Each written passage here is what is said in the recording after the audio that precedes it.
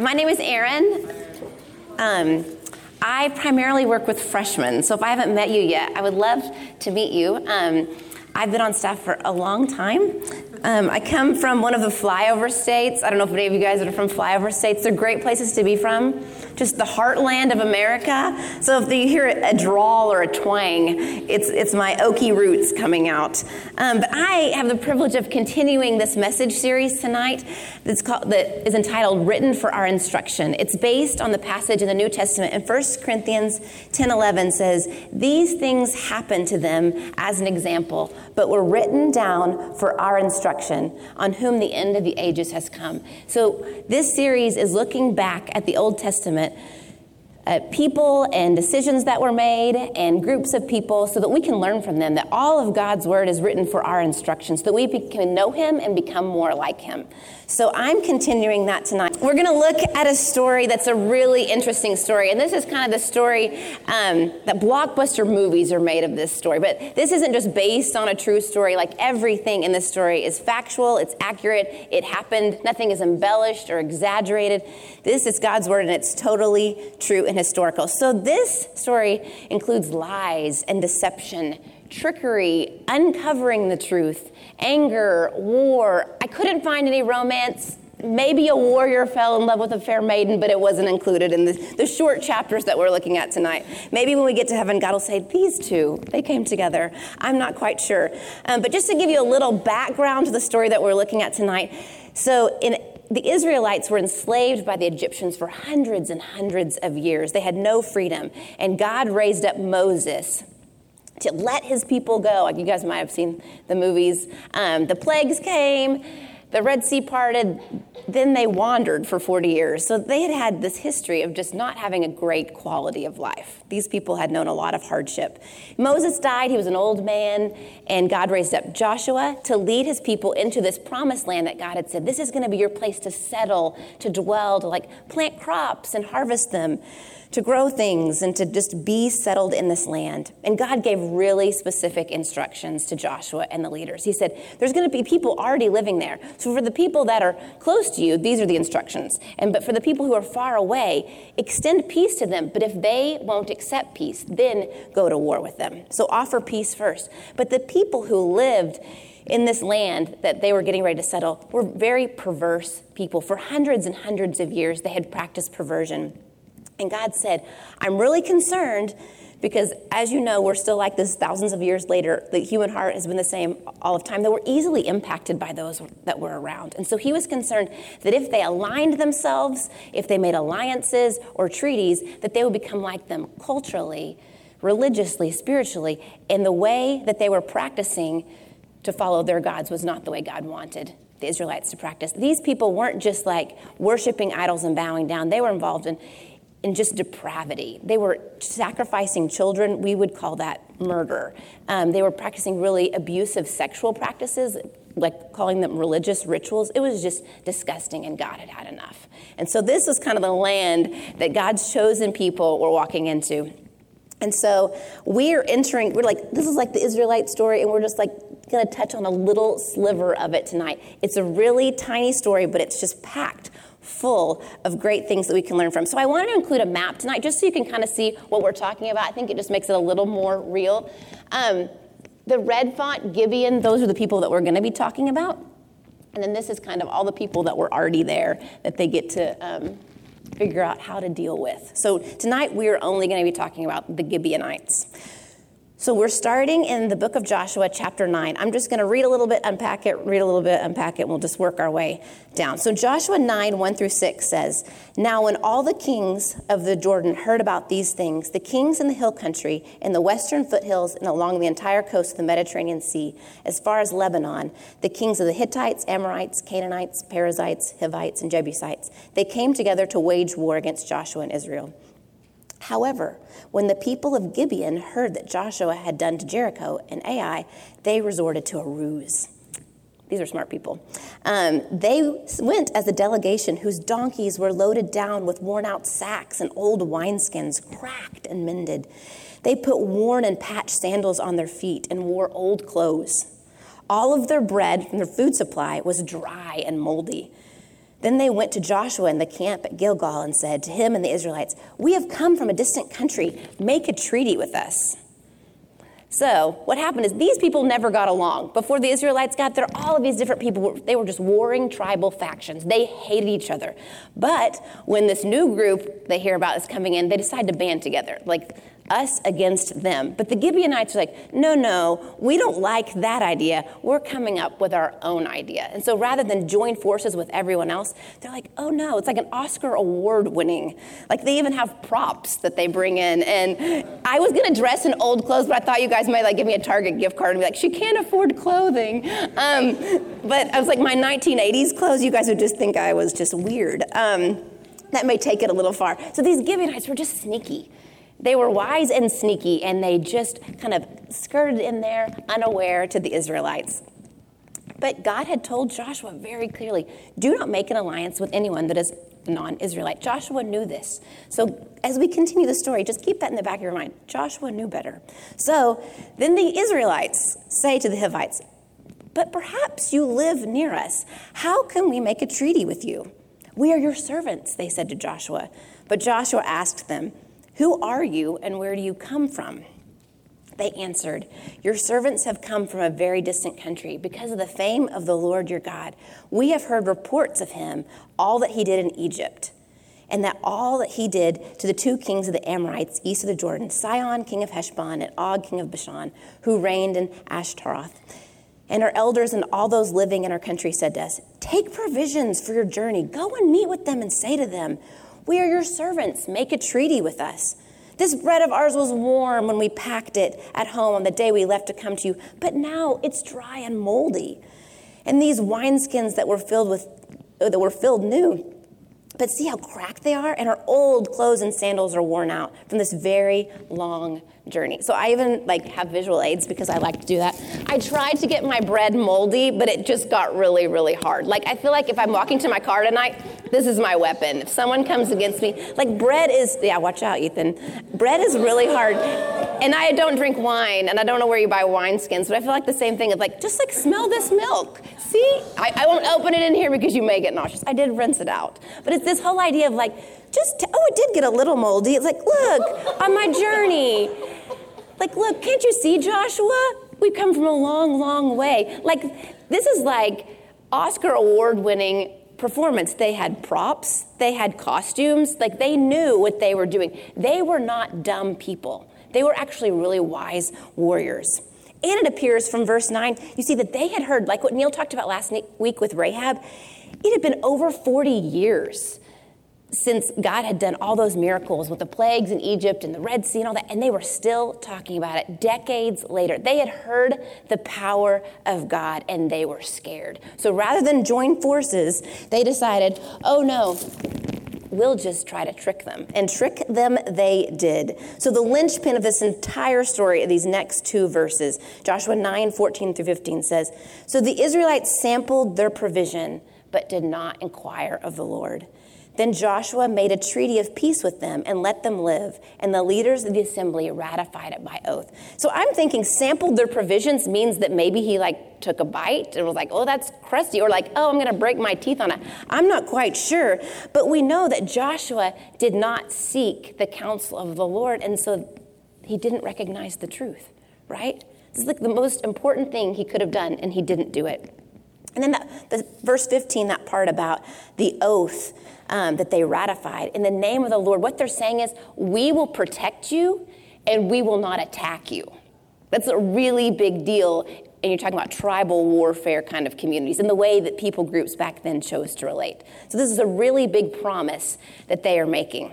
So it's interesting that Joshua's prayer life teaches us what happens as much as when we don't pray, as much as it teaches us how we should pray, right? It's we learn from him that even when things the facts are there, the bread is moldy, surely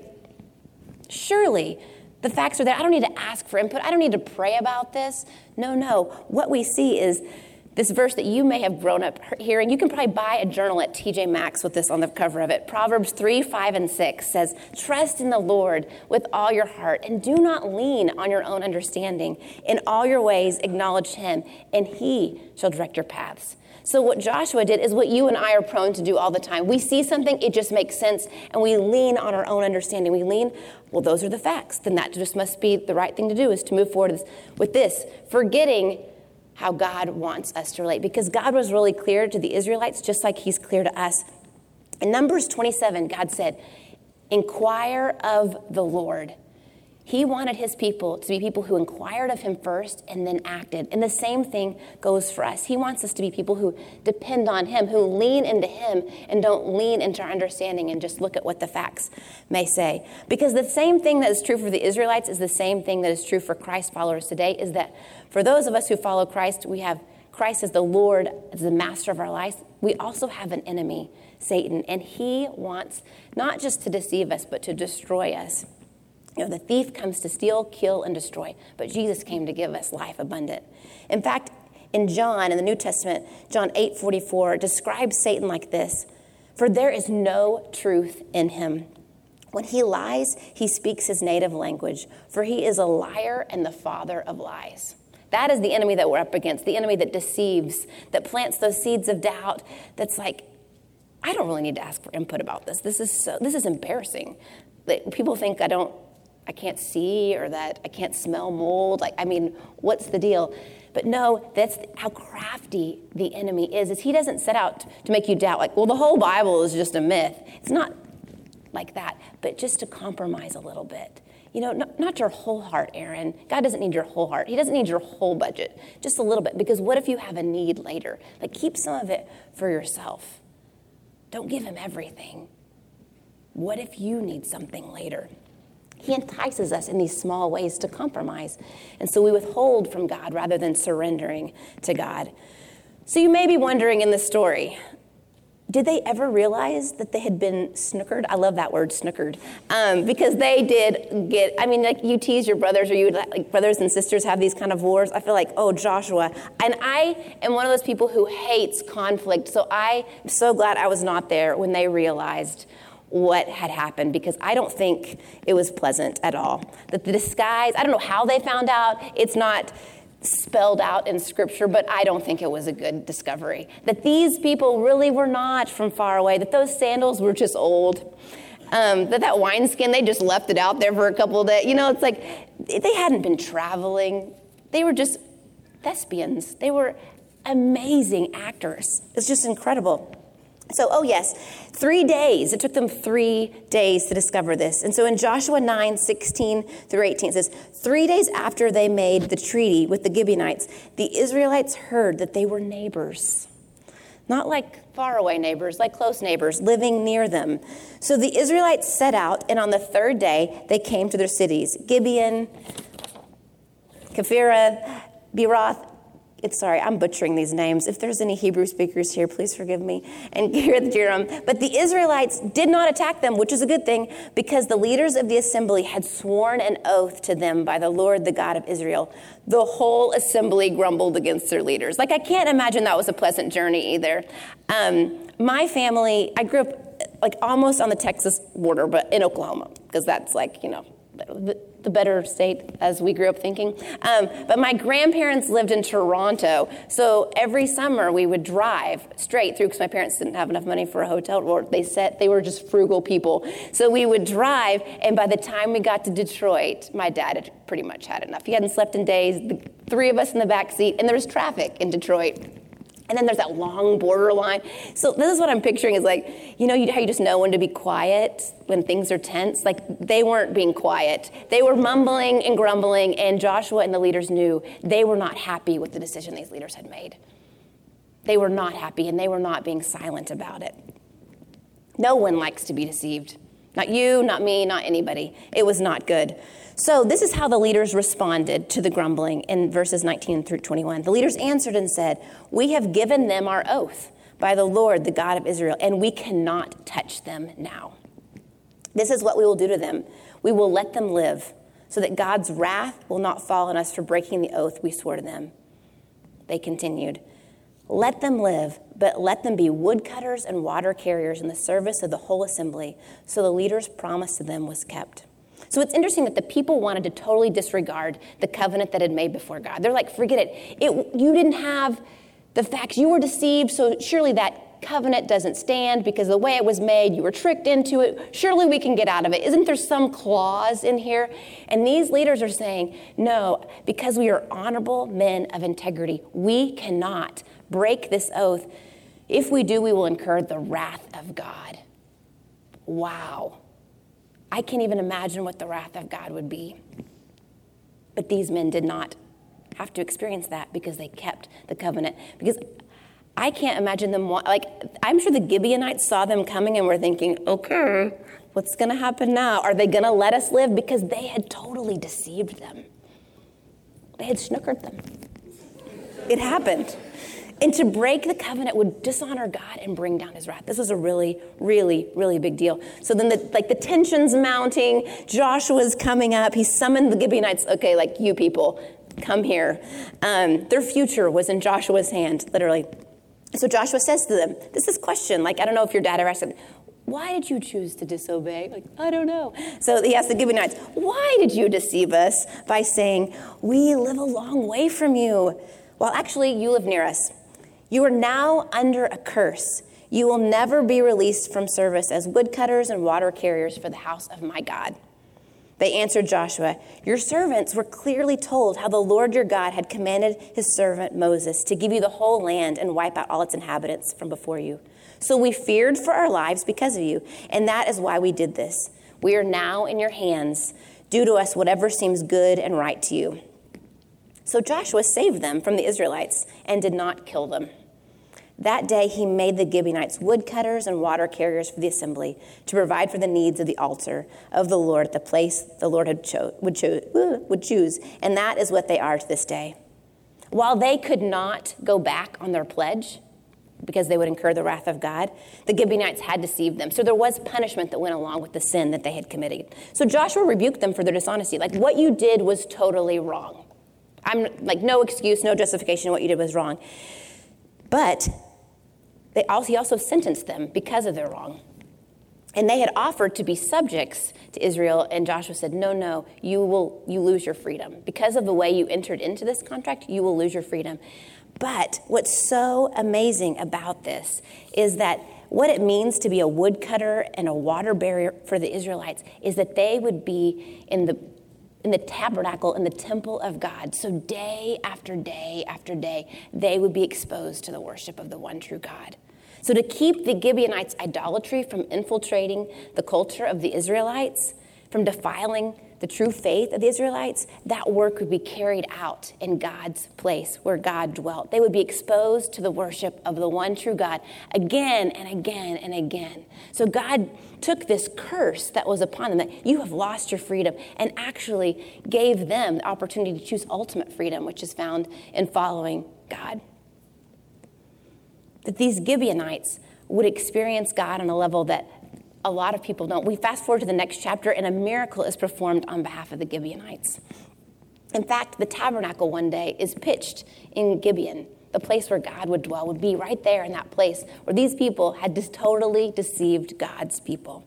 And that is how the grace of God works in my life and in your life as well. Yes, there are consequences for our sin. Yes, normally naturally they just play out. And that's just part of our sin nature and living in a fallen world. But in God's mercy and in his grace, he often turns those things that we just are greatest regrets into things that really bless us in the end and glorify him. And only a God like our God can do something that amazing in a situation where it didn't look like there was going to be any good ending to this, that this was a situation filled with regret and remorse. And later on, while the Israelites would go into idolatry, because they would continue to disobey God, they would intermarry with people who did not worship God, their hearts would be drawn away from God. The Gibeonites, day after day, year after year, generation after generation, would continue to be before the altar of God, hearing truth again and again. That is an amazing story. So we can learn a lot about making decisions from Joshua. can't we?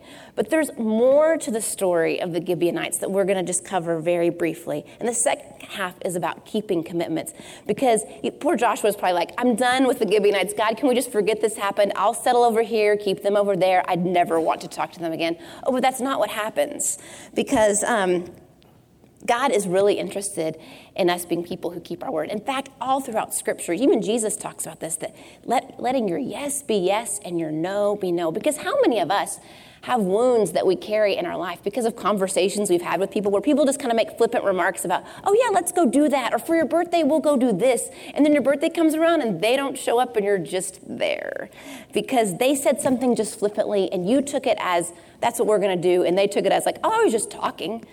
Oftentimes that just talking really leaves deep wounds in our lives, doesn't it? And so God wants us to be people who don't just talk, but who make commitments and keep those commitments, because that reflects a faithful, promise-keeping God.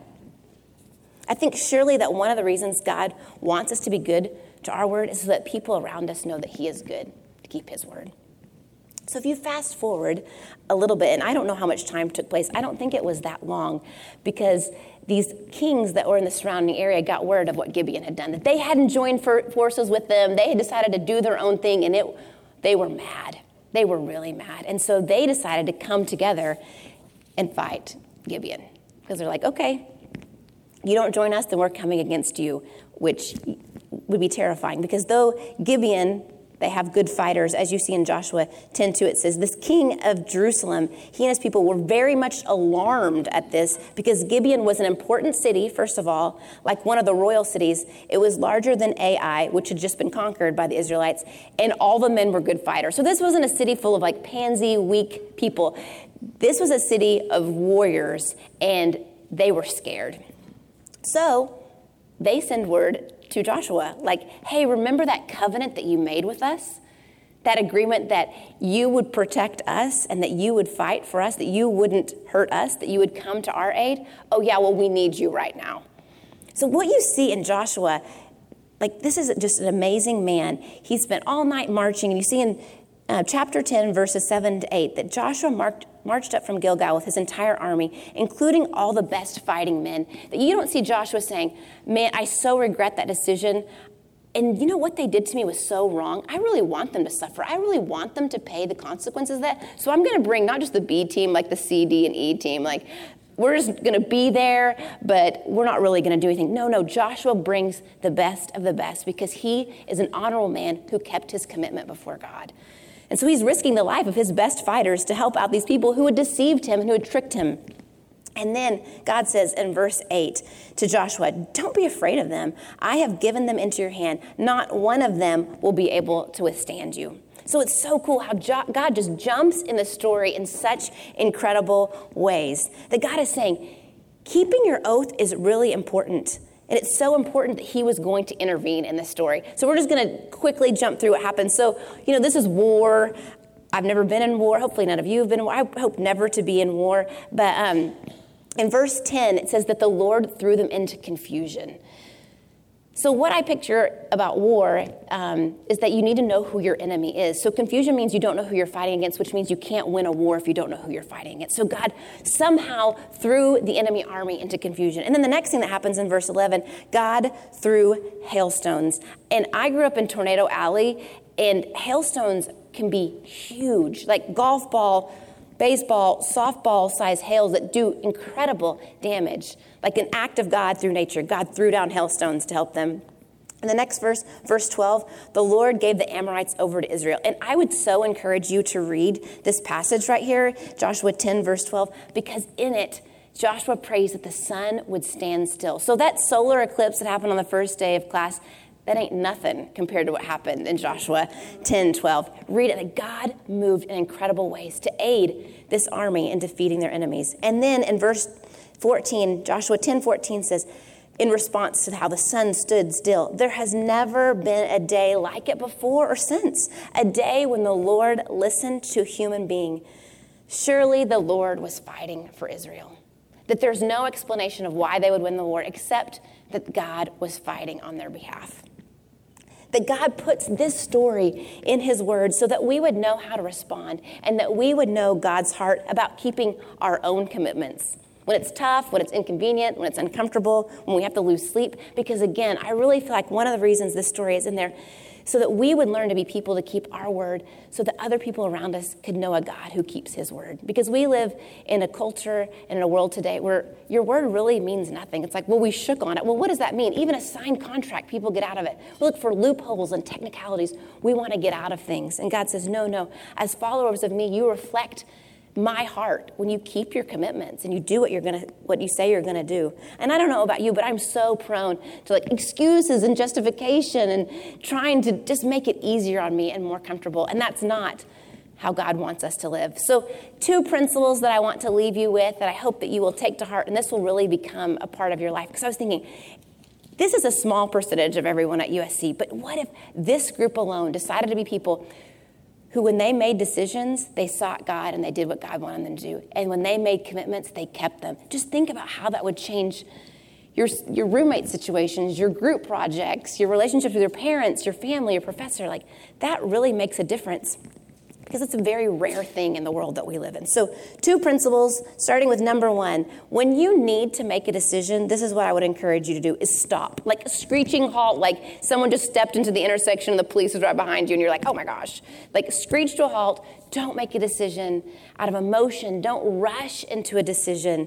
Slow down. Even ask the individual, like, can I have some more time to think about this? Like, I don't want to be hasty because I heard this girl speak at Christian Challenge about this man named Joshua and the moldy bread, and I'm not rushing into things. I learned from that. Proverbs 14:12 says, there is a way that appears to be right, but in the end it leads to death. There's a way, like the moldy bread, the wineskins, their old sandals, their clothes were threadbare. It all pointed to being long lost travelers. But no, it was totally wrong. Things that look like, I don't need to talk to anybody about this. This is just common sense. This would be embarrassing for me to ask for input from this. No. God has set things up in a way that we can really learn from each other and learn from his word. So stop. Don't rush into anything. Stop. The second thing is look. Get the facts. Look beyond the moldy bread. Look beyond the wineskins. Ask questions. Research. Investigate. Consider yourself like a undercover agent. I don't know what you need to do, whatever hat you need to wear, but look beyond what you can see and ask more questions. I mean, Josh was like, where do you come from? Well, liars, they're not going to tell you the truth. If they put all that effort into their outfit, they're probably not going to tell you the truth. So you need to investigate and get more facts. Don't just look. And the last thing is listen. So stop, look, and listen. Ask God for insight. He has given you a brain, and he wants you to use it, but he's also given you his word, and he will never contradict his word. So he will always lead you in line with what his word says. God has also blessed you with life group leaders and a staff who love you and parents who are older and wiser and know you and want to help. But my caution to you, because I know you and I am you, is when you go to someone, when you're in the listening stage of this, you're not asking for their stamp of approval on the decision you have already made. You are asking for their insight and help, okay? So with a humble heart, approach it, not like, okay, what do you think? I've already decided I'm going to do this. I already bought the plane ticket. Well, what do you want me to say? I hope it's Southwest? I mean, no. You need to ask before you dive in. Ask questions. Okay, so we stop, look, and we listen. We make decisions. And then commitments. Once you have made a commitment, keep it. It sounds so simple, but it's not. Once you have made a commitment, keep it. A foolish commitment is still a commitment. I'll say that again. A foolish commitment is still a commitment. Joshua kept it, the army kept it, and God kept it. We can learn from their example. These things were written for our instruction, right? Integrity is more important than money or comfort. Integrity is more important than money and comfort. Proverbs 19:22 says, what a person desires is unfailing love. Better to be poor than a liar. It is better to not know how you're going to make rent October 1st than to be known as someone who is dishonest, unfaithful, and untrustworthy. It is better to be poor than to be known as someone who is a liar. If you and I can't keep our commitments that are inconvenient, we will never be able to keep commitments that are costly. If you and I cannot keep commitments that are inconvenient, we will never be able to keep commitments that are costly. And there are costly commitments in life. Commitments greater than losing some sleep or having to pay extra money. So you may be thinking, oh, this was heavy. I'm not sure. Maybe some commitments have come to your mind. They're like, oh my gosh, well, tomorrow's a new day. We'll just forget those things ever happened and just start fresh tomorrow. What I would encourage you, if God has brought something to mind where you thought, I really did not do well with that commitment. I kind of just let it go, and I kind of just want to avoid that person and not talk to them again. What I would encourage you to do, rather than continue in disobedience and continue being unfaithful, is to repent. To repent before God. He already knows it anyway. You're not keeping anything from him. Repent, own it. Gosh, I was just so consumed with myself, or whatever it was. To repent, to ask forgiveness from the people that you have wronged, who have been impacted by your lack of faithfulness or lack of keeping the commitment. Not just like, I'm sorry, but like, will you forgive me? Will you forgive me? Those are powerful words. So repent and then recommit. Like, God, only by your grace can I be a faithful person. Only by your grace can I keep commitments, because it's so inconvenient to be committed, isn't it? It's costly. But committed people really reflect the heart of a committed God. And what you see over and over again is like, just like that song that we sang tonight, that all of Jesus' promises are yes and amen. In Jesus, that is true, that he is a promise-keeping God. And the more we stop, look, and listen, and seek him in making decisions, and we make commitments and keep them, then we reflect the God that he is to a world that so desperately needs him and is so confused on who he is. So that is my challenge to you. May you never look at moldy bread again in your life without thinking about the story of the Gibeonites and thinking, I want to be someone who makes decisions that honor God because I've sought him, and I want to be someone who keeps my commitments. So let me pray, and then we'll welcome back up the worship team.